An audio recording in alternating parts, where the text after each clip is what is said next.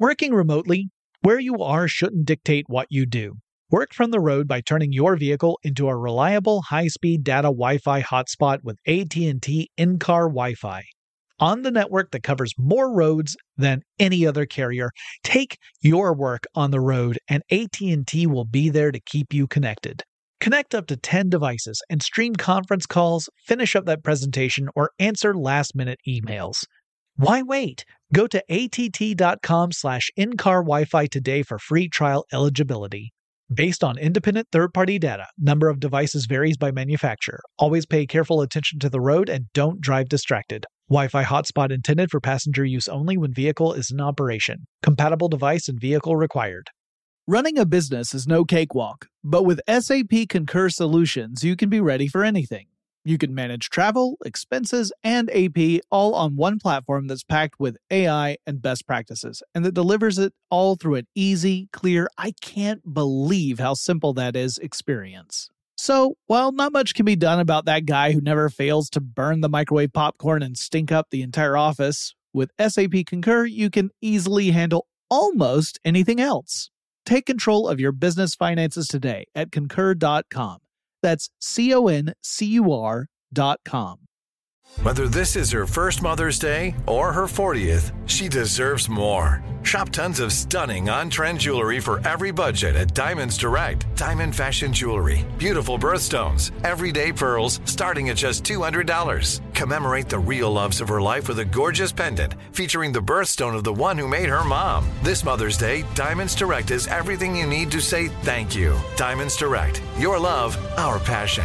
Online at diamondsdirect.com. When you think about the future, what kind of technology do you envision? Whatever the future holds, artificial intelligence will undoubtedly be at the heart of it all. Join Graham Class as he hosts Season 2 of Technically Speaking, an Intel podcast, and hear from the minds transforming healthcare, retail, entertainment, personal computing, and more with the help of AI. Tune in every other Tuesday and explore the latest technology that's changing our world today and creating a more accessible tomorrow. Listen to Technically Speaking, an Intel podcast on the iHeartRadio app, Apple Podcasts, or wherever you get your podcasts. Get in touch with technology with Tech Stuff from HowStuffWorks.com. Hey there and welcome to Tech Stuff. I'm your host, Jonathan Strickland. I'm an executive producer at iHeartRadio and How Stuff Works, and I love all things tech.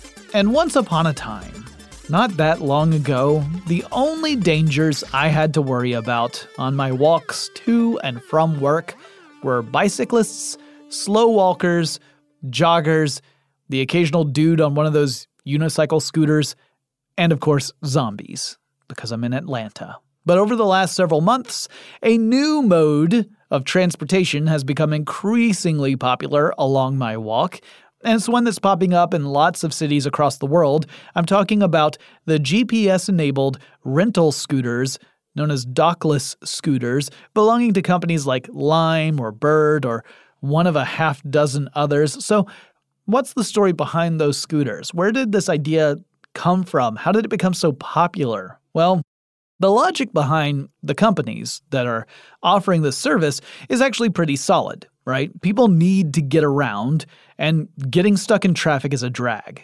If you live in a city where there's a lot of car traffic, you don't necessarily really enjoy getting into your car at any given point, and especially if you have to go just a short distance. Meanwhile, many cities in America are not terribly convenient if you happen to be a pedestrian. Atlanta is one of those cities. If you don't have a car in Atlanta, it's challenging to get around. Now, my city is slowly getting better in this regard, at least in some neighborhoods, but not all of them. And bicycles can really help cut down on car traffic. Plus pollution, it promotes exercise. So there have been several attempts at making bike sharing or renting infrastructure available in various urban environments. And there are quite a few bicycle rental companies and programs out there, apart from the ones that you're going to encounter in traditional spots like vacation destinations where you rent a bike for a day and you go along various bike trails. There have been a few companies and organizations that have set up businesses and services in various cities. A few cities and some companies and some colleges have experimented with providing free bicycles to a population. They distribute bicycles across the city, and people can just grab one whenever they need it and ride for as long as they want to. Google does this on their campus. If you work at Google's campus and you need to get across the area for a meeting, it's a pretty big campus. So if you're in a one building and you have to go meet in another one, that can be a bit of a hike. So you can hop on one of these bikes that are typically parked right outside of the various buildings, and you can ride it over to your destination. Those bikes have no locking mechanisms for the most part. A lot of these free bike programs don't include any locking mechanisms or other preventive measures in place because it's a little antithetical to the philosophy behind the program. But that also means that those bikes aren't protected against theft. And so you can end up with some pretty tough distribution problems as well. Maybe people have taken them and not returned them. Or maybe you find out that all the bikes tend to end up at the bottom of hills because no one ever wants to ride the bikes back up a hill. So they just leave them at the bottom of the hill, and that's where they all accumulate.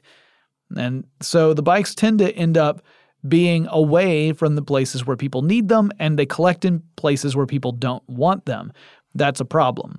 Then there are coin-operated and automated docking station-style services out there. Typically, companies that use these follow the same general plan. You, as a customer, would need to go to a specific location, such as a kiosk or a docking station, where there would be bikes parked and locked in that station. And there's the point where you would rent the bike. And it would release the bike, you could go ride it, and when you were done, you are meant to return the bike at a similar location. It might be a similar kiosk or dock that's across town, but it belongs to the same company, and you have to take it to that specific spot. You can't just leave the bike anywhere.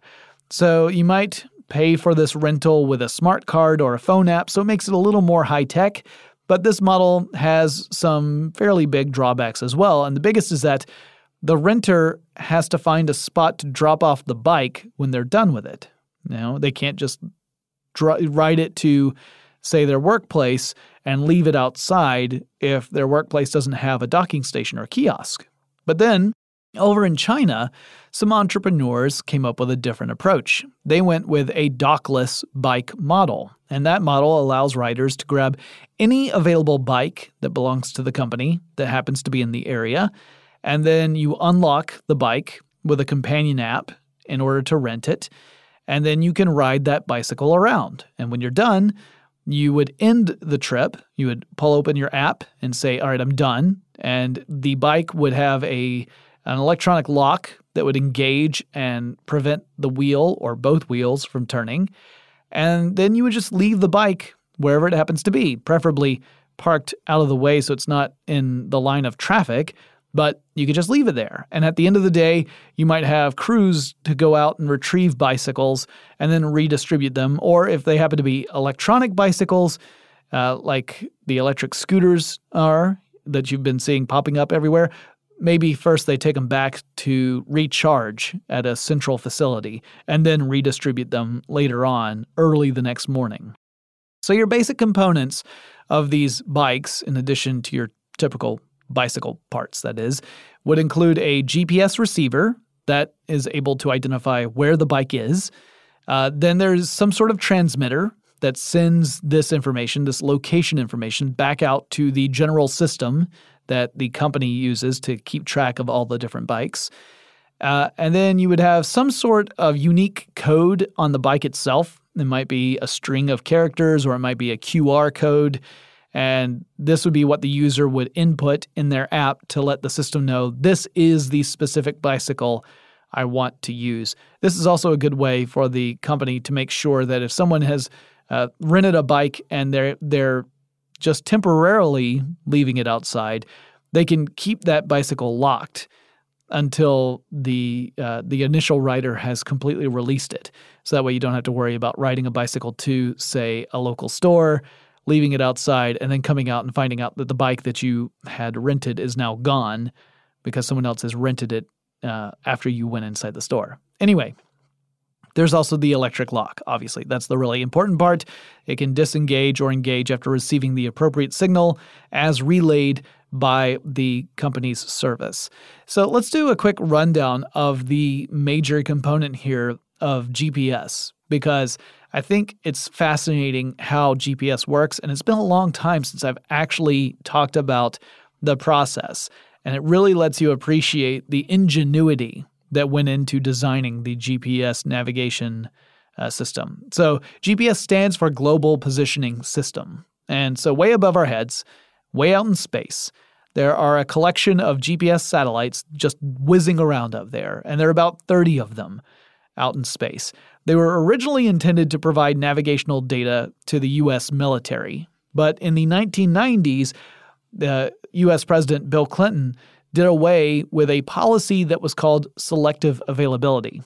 Selective availability would purposefully introduce errors into the positioning data. So if you had a receiver and you didn't have the right code to tune in to the GPS network, you would get location information that was wrong on purpose. Not completely wrong, but it wouldn't be accurate to within a few hundred feet. So it wasn't really useful for anything because you wouldn't, it would be too imprecise. If you were using it to get from point A to point B as a navigation system, it wouldn't recognize that the turn you needed to take was a mile behind you. Well, maybe not, miles being pretty, I'm exaggerating there, but you might pass a turn and it might be several seconds after you passed it before your navigation system says, hey, turn right at that place that was behind you. That would be a problem. So Clinton did away with that in the 90s, and at that point, anyone could access the accurate information. Before then, it was just the military that could, and it was part of a strategy to keep things safe by keeping that a military operation that kind of expired in the 90s. Now anyone can use GPS data and have it be pretty precise to within just a few feet. So that's much more useful if you want to do like point-to-point navigation systems. So how does it work? Well, each of those satellites in that group overhead are sending out pulses of information. And those pulses include a timestamp, which is incredibly important. The timestamp indicates when the pulse is leaving the satellite, and also information about the satellite's position above the Earth.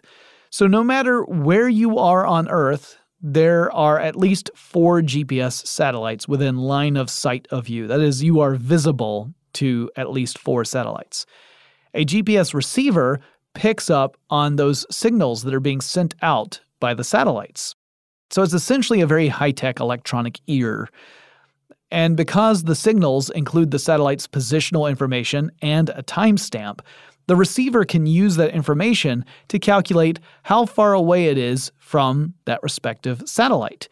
The signals travel at the speed of light, so you start with the time it took from the point that the data was timestamped to when it was received by the receiver, and then work backward to figure out how far away the receiver is from that satellite.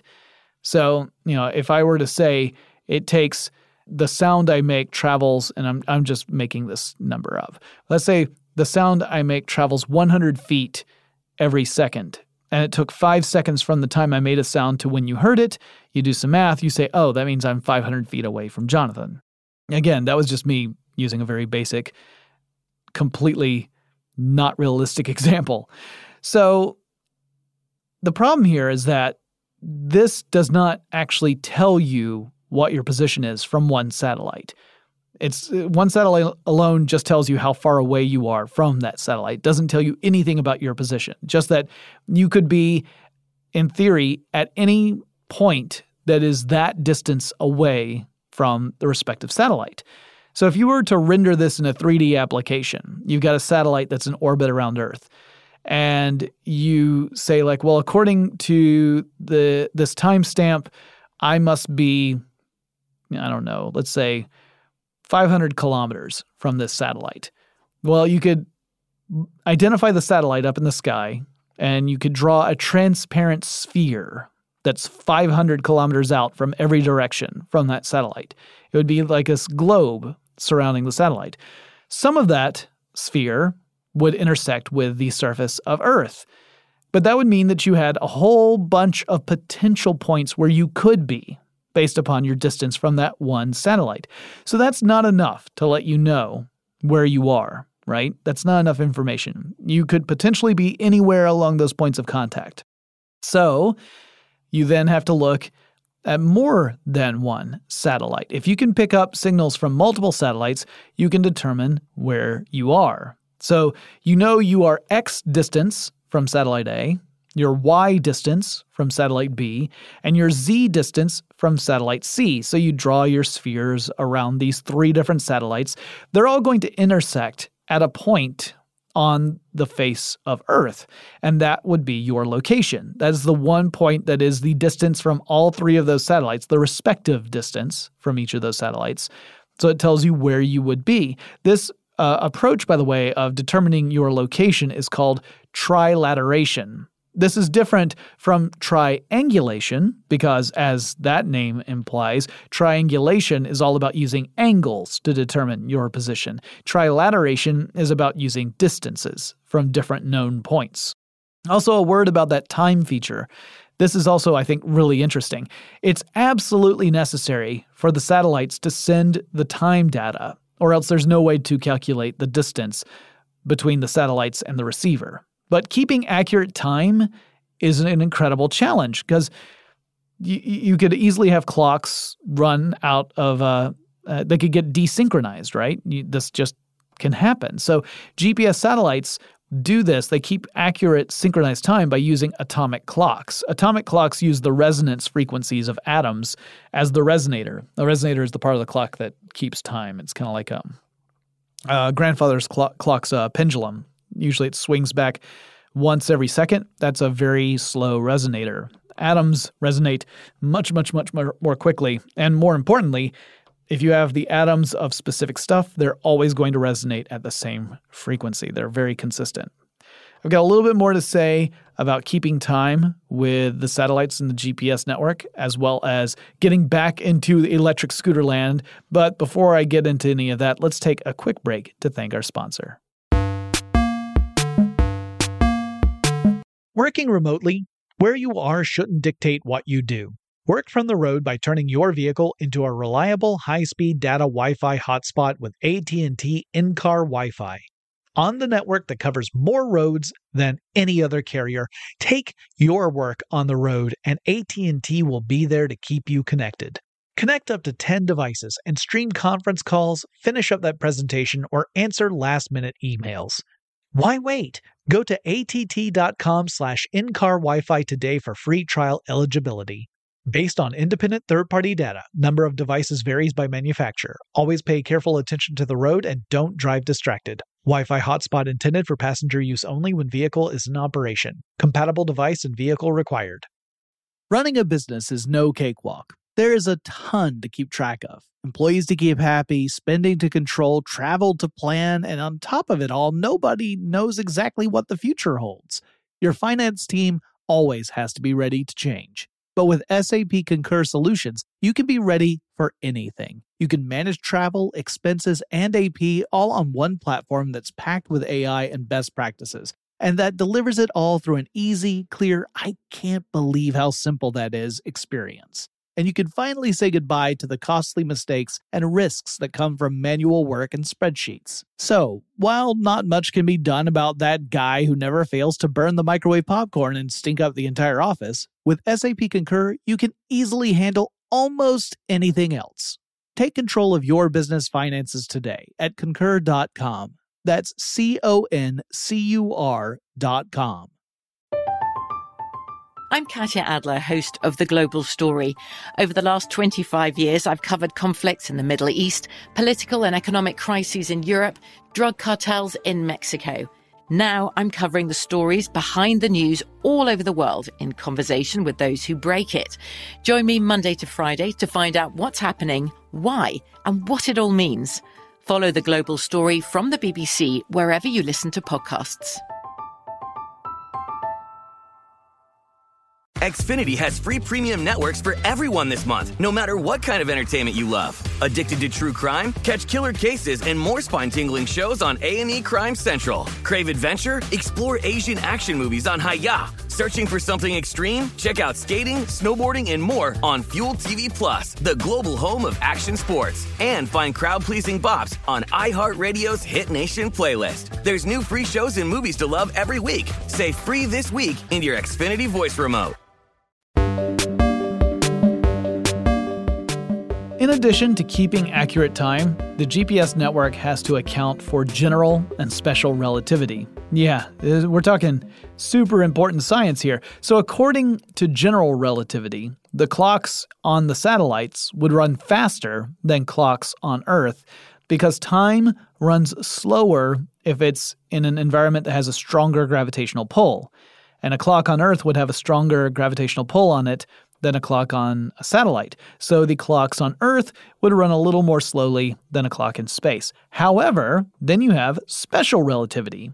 Special relativity says that the relative speed of a given object also determines how time will pass for that object. The faster the object is going relative to another object, the slower time will appear to pass for that fast-moving object.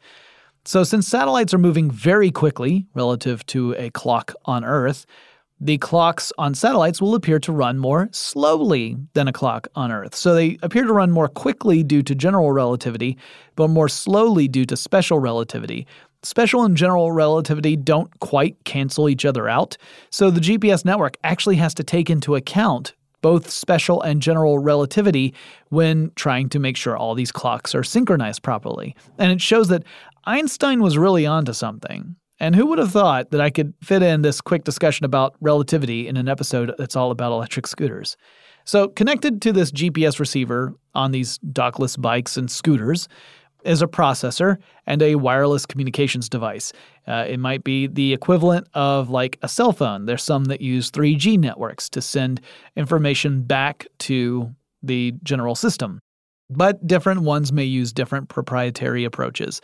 The nature of the communications device depends upon the company, but essentially it just comes down to being a type of wireless radio that sends out information about the bike or scooter's location. The respective company or organization or whatever is handling this receives that signal and then registers the vehicle's location, and frequently will incorporate that information into the app that customers use. So if you're a customer, you can pull up an app and you can look at a map of your area, and it should highlight the location of available vehicles because they are constantly pinging the system with their location. This is also how the service is able to locate these individual vehicles at the end of the day so that they can redistribute them in the appropriate places and also recharge any that run on electricity. The electronic lock prevents people from just grabbing a scooter or bike and taking it for a joyride or stealing it for themselves. And the lock prevents one or both wheels from turning, so not much more to say about that. It's a pretty basic piece of technology.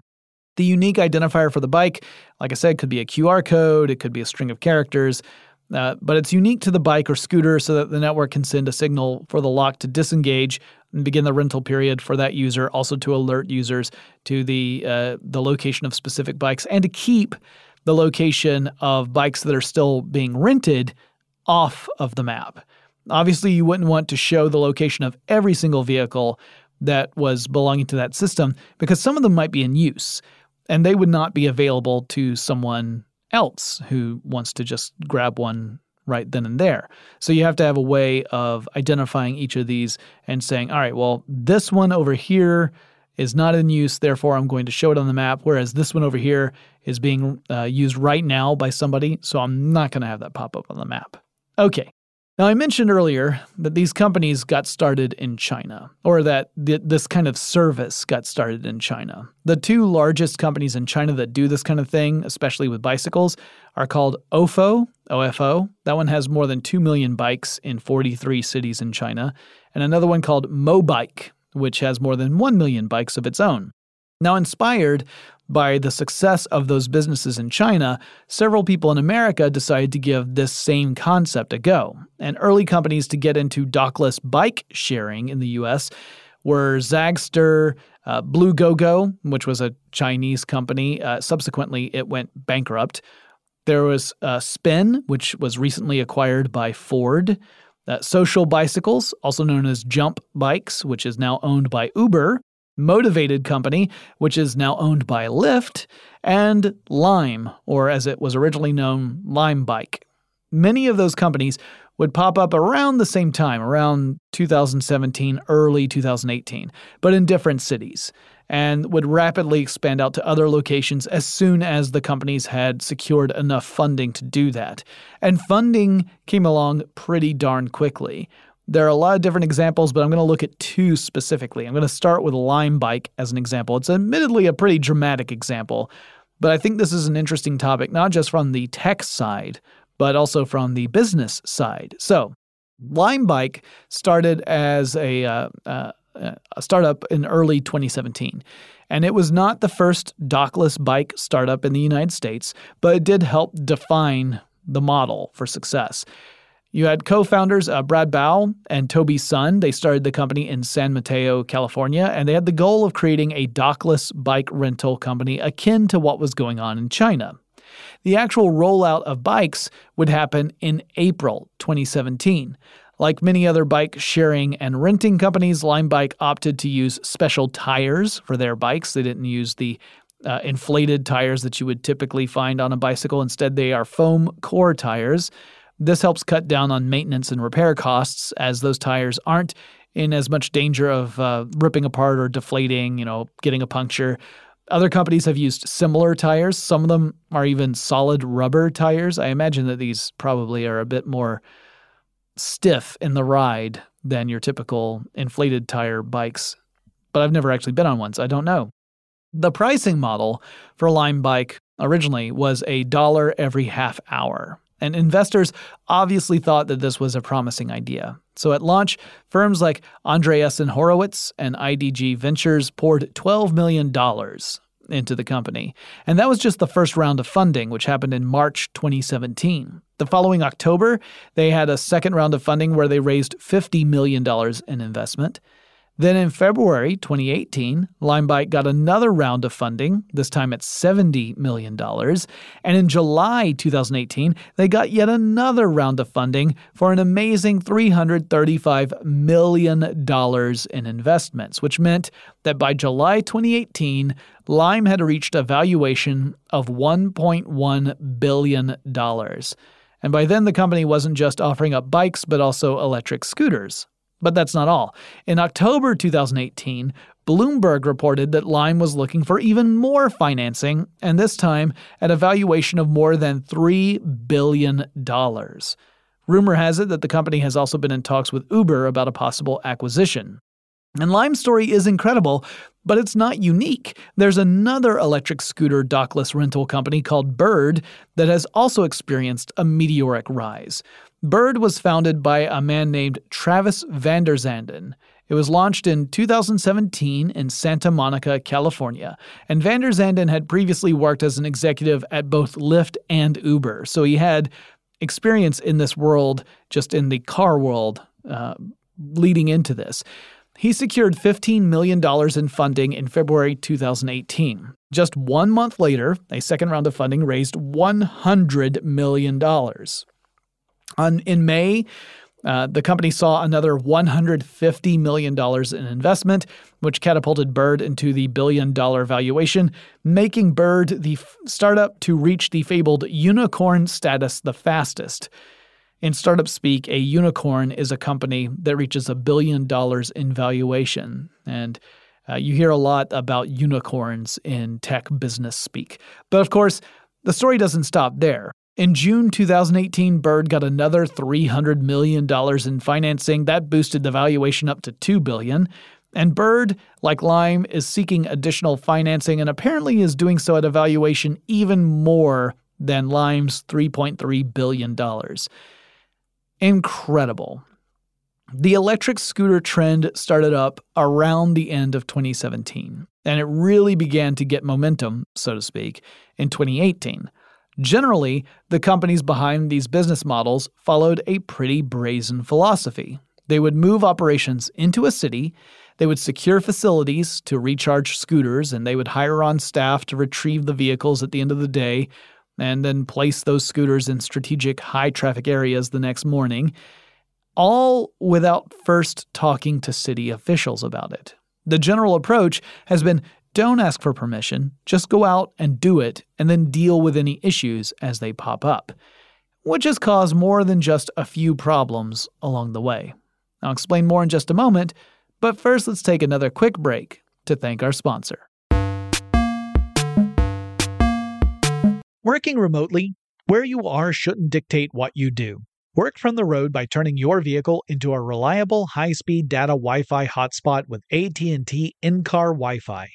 On the network that covers more roads than any other carrier, take your work on the road and AT&T will be there to keep you connected. Connect up to 10 devices and stream conference calls, finish up that presentation, or answer last-minute emails. Why wait? Go to att.com/in-car Wi-Fi today for free trial eligibility.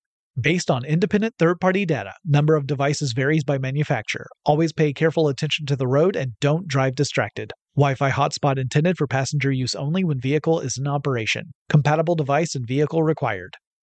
Running a business is no cakewalk. There is a ton to keep track of. Employees to keep happy, spending to control, travel to plan, and on top of it all, nobody knows exactly what the future holds.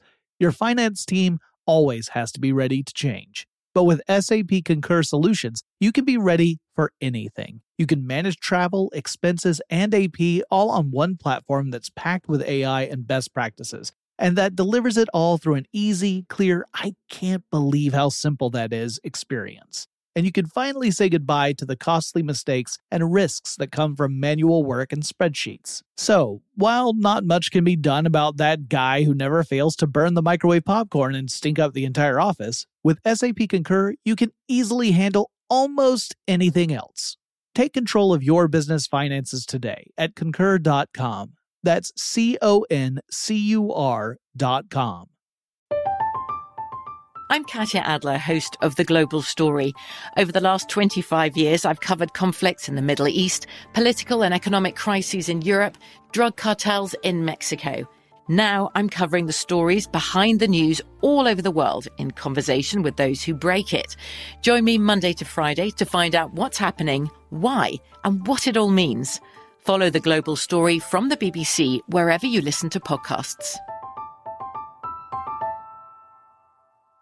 Xfinity has free premium networks for everyone this month, no matter what kind of entertainment you love. Addicted to true crime? Catch killer cases and more spine-tingling shows on A&E Crime Central. Crave adventure? Explore Asian action movies on Hi-YAH. Searching for something extreme? Check out skating, snowboarding, and more on Fuel TV Plus, the global home of action sports. And find crowd-pleasing bops on iHeartRadio's Hit Nation playlist. There's new free shows and movies to love every week. Say free this week in your Xfinity voice remote.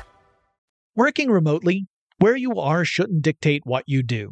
Work from the road by turning your vehicle into a reliable high-speed data Wi-Fi hotspot with AT&T in-car Wi-Fi. On the network that covers more roads than any other carrier, take your work on the road and AT&T will be there to keep you connected. Connect up to 10 devices and stream conference calls, finish up that presentation, or answer last-minute emails. Why wait? Go to att.com/in-car Wi-Fi today for free trial eligibility. Based on independent third-party data, number of devices varies by manufacturer. Always pay careful attention to the road and don't drive distracted. Wi-Fi hotspot intended for passenger use only when vehicle is in operation. Compatible device and vehicle required. Running a business is no cakewalk. There is a ton to keep track of. Employees to keep happy, spending to control, travel to plan, and on top of it all, nobody knows exactly what the future holds. Your finance team always has to be ready to change. But with SAP Concur Solutions, you can be ready for anything. You can manage travel, expenses, and AP all on one platform that's packed with AI and best practices, and that delivers it all through an easy, clear, I can't believe how simple that is experience. and you can finally say goodbye to the costly mistakes and risks that come from manual work and spreadsheets. So, while not much can be done about that guy who never fails to burn the microwave popcorn and stink up the entire office, with SAP Concur, you can easily handle almost anything else. Take control of your business finances today at Concur.com. That's CONCUR.com. I'm Katya Adler, host of The Global Story. Over the last 25 years, I've covered conflicts in the Middle East, political and economic crises in Europe, drug cartels in Mexico. Now I'm covering the stories behind the news all over the world in conversation with those who break it. Join me Monday to Friday to find out what's happening, why, and what it all means. Follow The Global Story from the BBC wherever you listen to podcasts. Xfinity has free premium networks for everyone this month, no matter what kind of entertainment you love. Addicted to true crime? Catch killer cases and more spine-tingling shows on A&E Crime Central. Crave adventure? Explore Asian action movies on Hi-YAH. Searching for something extreme? Check out skating, snowboarding, and more on Fuel TV Plus, the global home of action sports. And find crowd-pleasing bops on iHeartRadio's Hit Nation playlist. There's new free shows and movies to love every week. Say free this week in your Xfinity voice remote. It's a pretty common thread in technology that the law tends to lag behind innovation. Frequently, inventive people will create transformative technology that does not neatly fit into pre-existing regulatory infrastructure.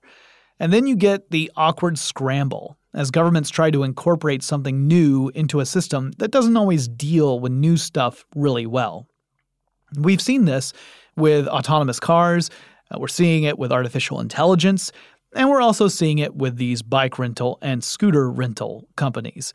Rather than risk being denied the chance to do business in a city, many of these companies bypass the tricky step of getting permission, and they just go straight into getting to work.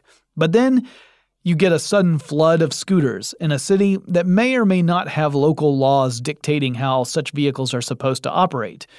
In some cities, scooters might be treated like bicycles, and there may be rules in place that say riders are supposed to wear helmets at all times, they're supposed to stick to roads and streets, they're supposed to stay off sidewalks. Other cities might have the opposite. They might say that scooters are not street legal, and people should never ride on streets or roads, and only stick to maybe bike paths, sidewalks, that sort of thing. Some cities have no real regulations at all for them because they're still a relatively new form of transportation.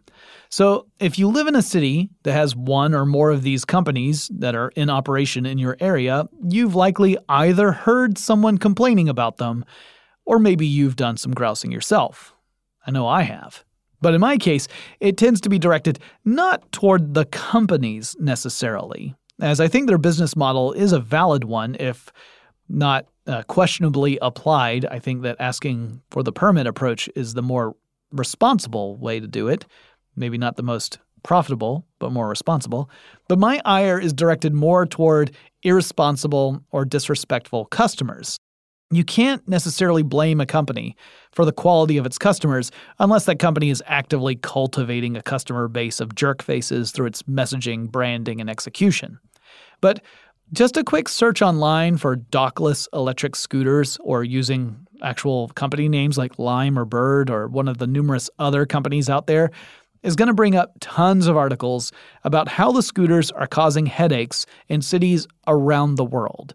So, for example, a piece on NPR's website that was published in August 2018 has the title, "Dockless Scooters Gain Popularity and Scorn Across the U.S."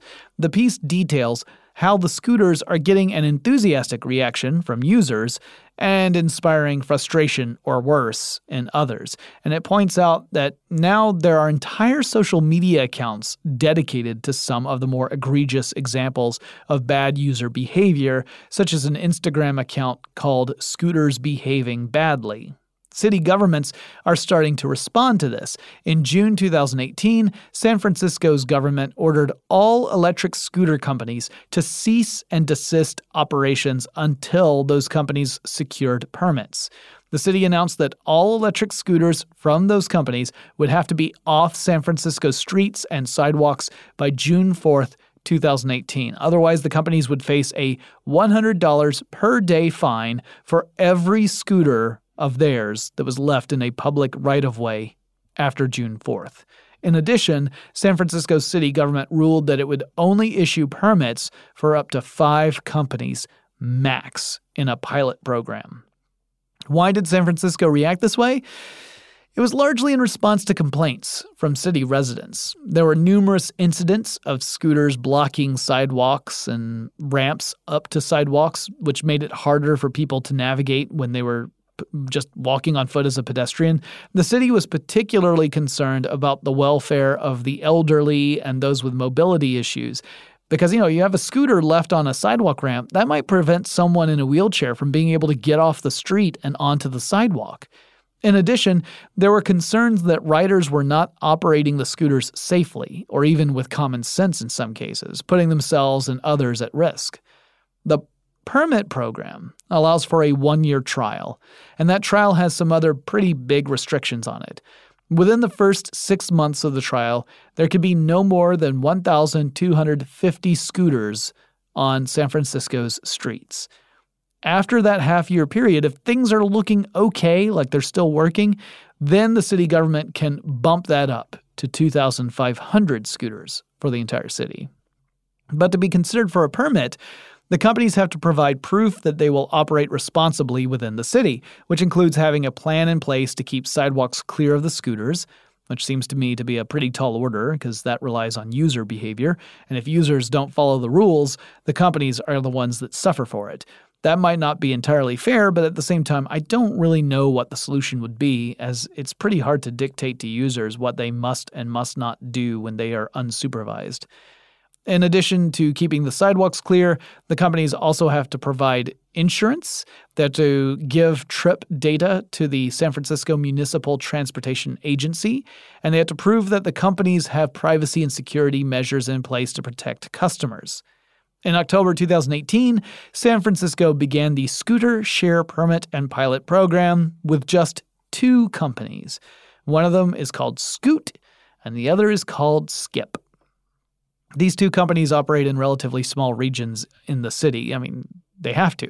There are only 1,250 scooters allowed in total between the 2 of them. So it's impractical to offer wide coverage. You would rarely, if ever, run across a scooter. So they operate in pretty small areas within the city. So interestingly, the limited availability of scooters in certain neighborhoods in San Francisco has created a new disagreement, a new argument among city officials. There are representatives from some of those neighborhoods who have complained that the San Francisco Municipal Transit Authority's approach means that the districts they represent have few, if any, scooters available. So the people who live in those districts can't take advantage of those services. So while the initial problem was that there were too many of these darn scooters everywhere, now the opposite is true. Now you've got people complaining that there aren't enough scooters out there. That's probably in the back of the minds of many of the executives at these companies. Because if they can launch their service quickly in cities without first getting permission from the city government, they can create a business that at least some people are going to find useful and fun, and some will even think of it as a necessary service once they start relying on it more frequently. And then, as cities respond to complaints or they try to get a grip on what is going on to make sure everything is being operated in a safe and responsible manner, the cities are the ones that have to deal with the backlash from customers if they are to remove those scooters.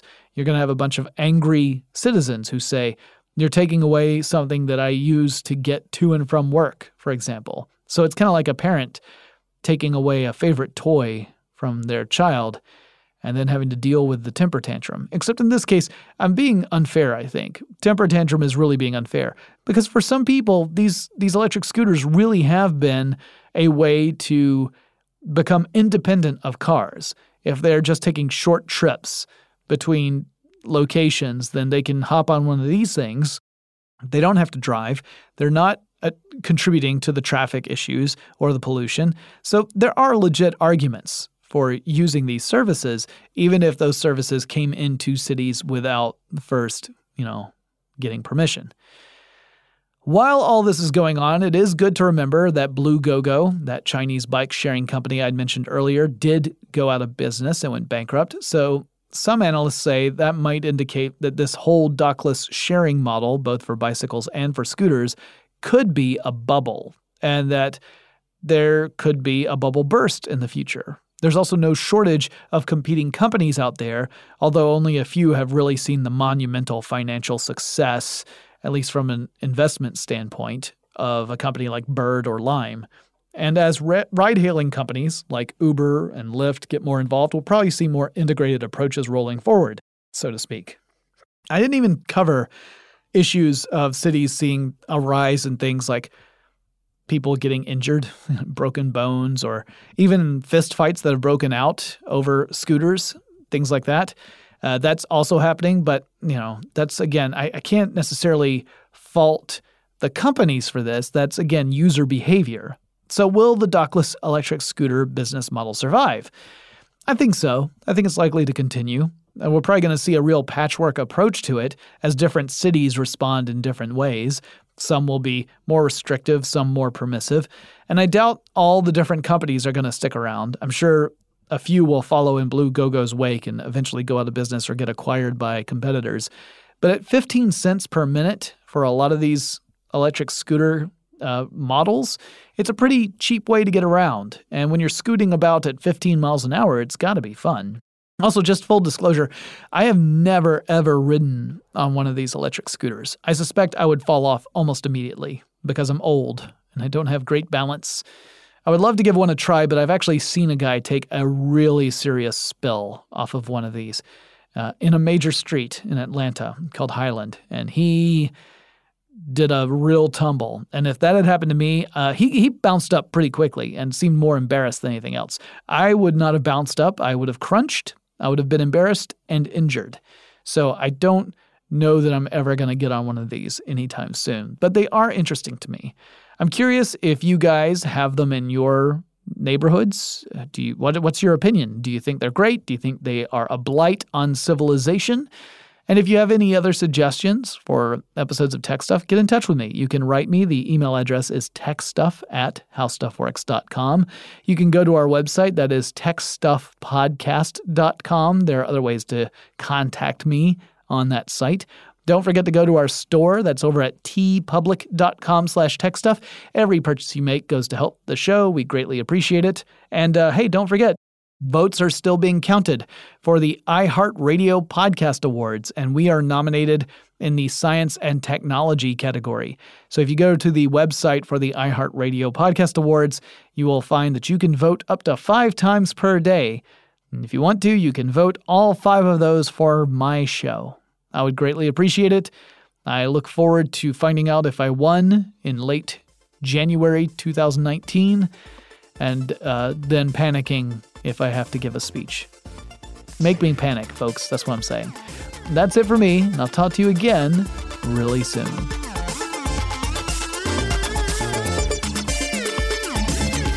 For more on this and thousands of other topics, visit howstuffworks.com.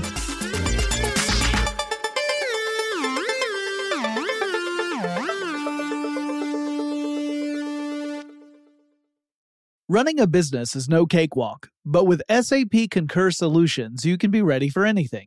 You can manage travel, expenses, and AP all on one platform that's packed with AI and best practices, and that delivers it all through an easy, clear, I can't believe how simple that is experience. So, while not much can be done about that guy who never fails to burn the microwave popcorn and stink up the entire office, with SAP Concur, you can easily handle almost anything else. Take control of your business finances today at Concur.com. That's CONCUR.com. From BBC Radio 4, Britain's biggest paranormal podcast is going on a road trip. I thought in that moment, Oh my God, we've summoned something from this board. This is Uncanny USA. He says, somebody's in the house, and I screamed. Listen to Uncanny USA wherever you get your BBC podcasts, if you dare.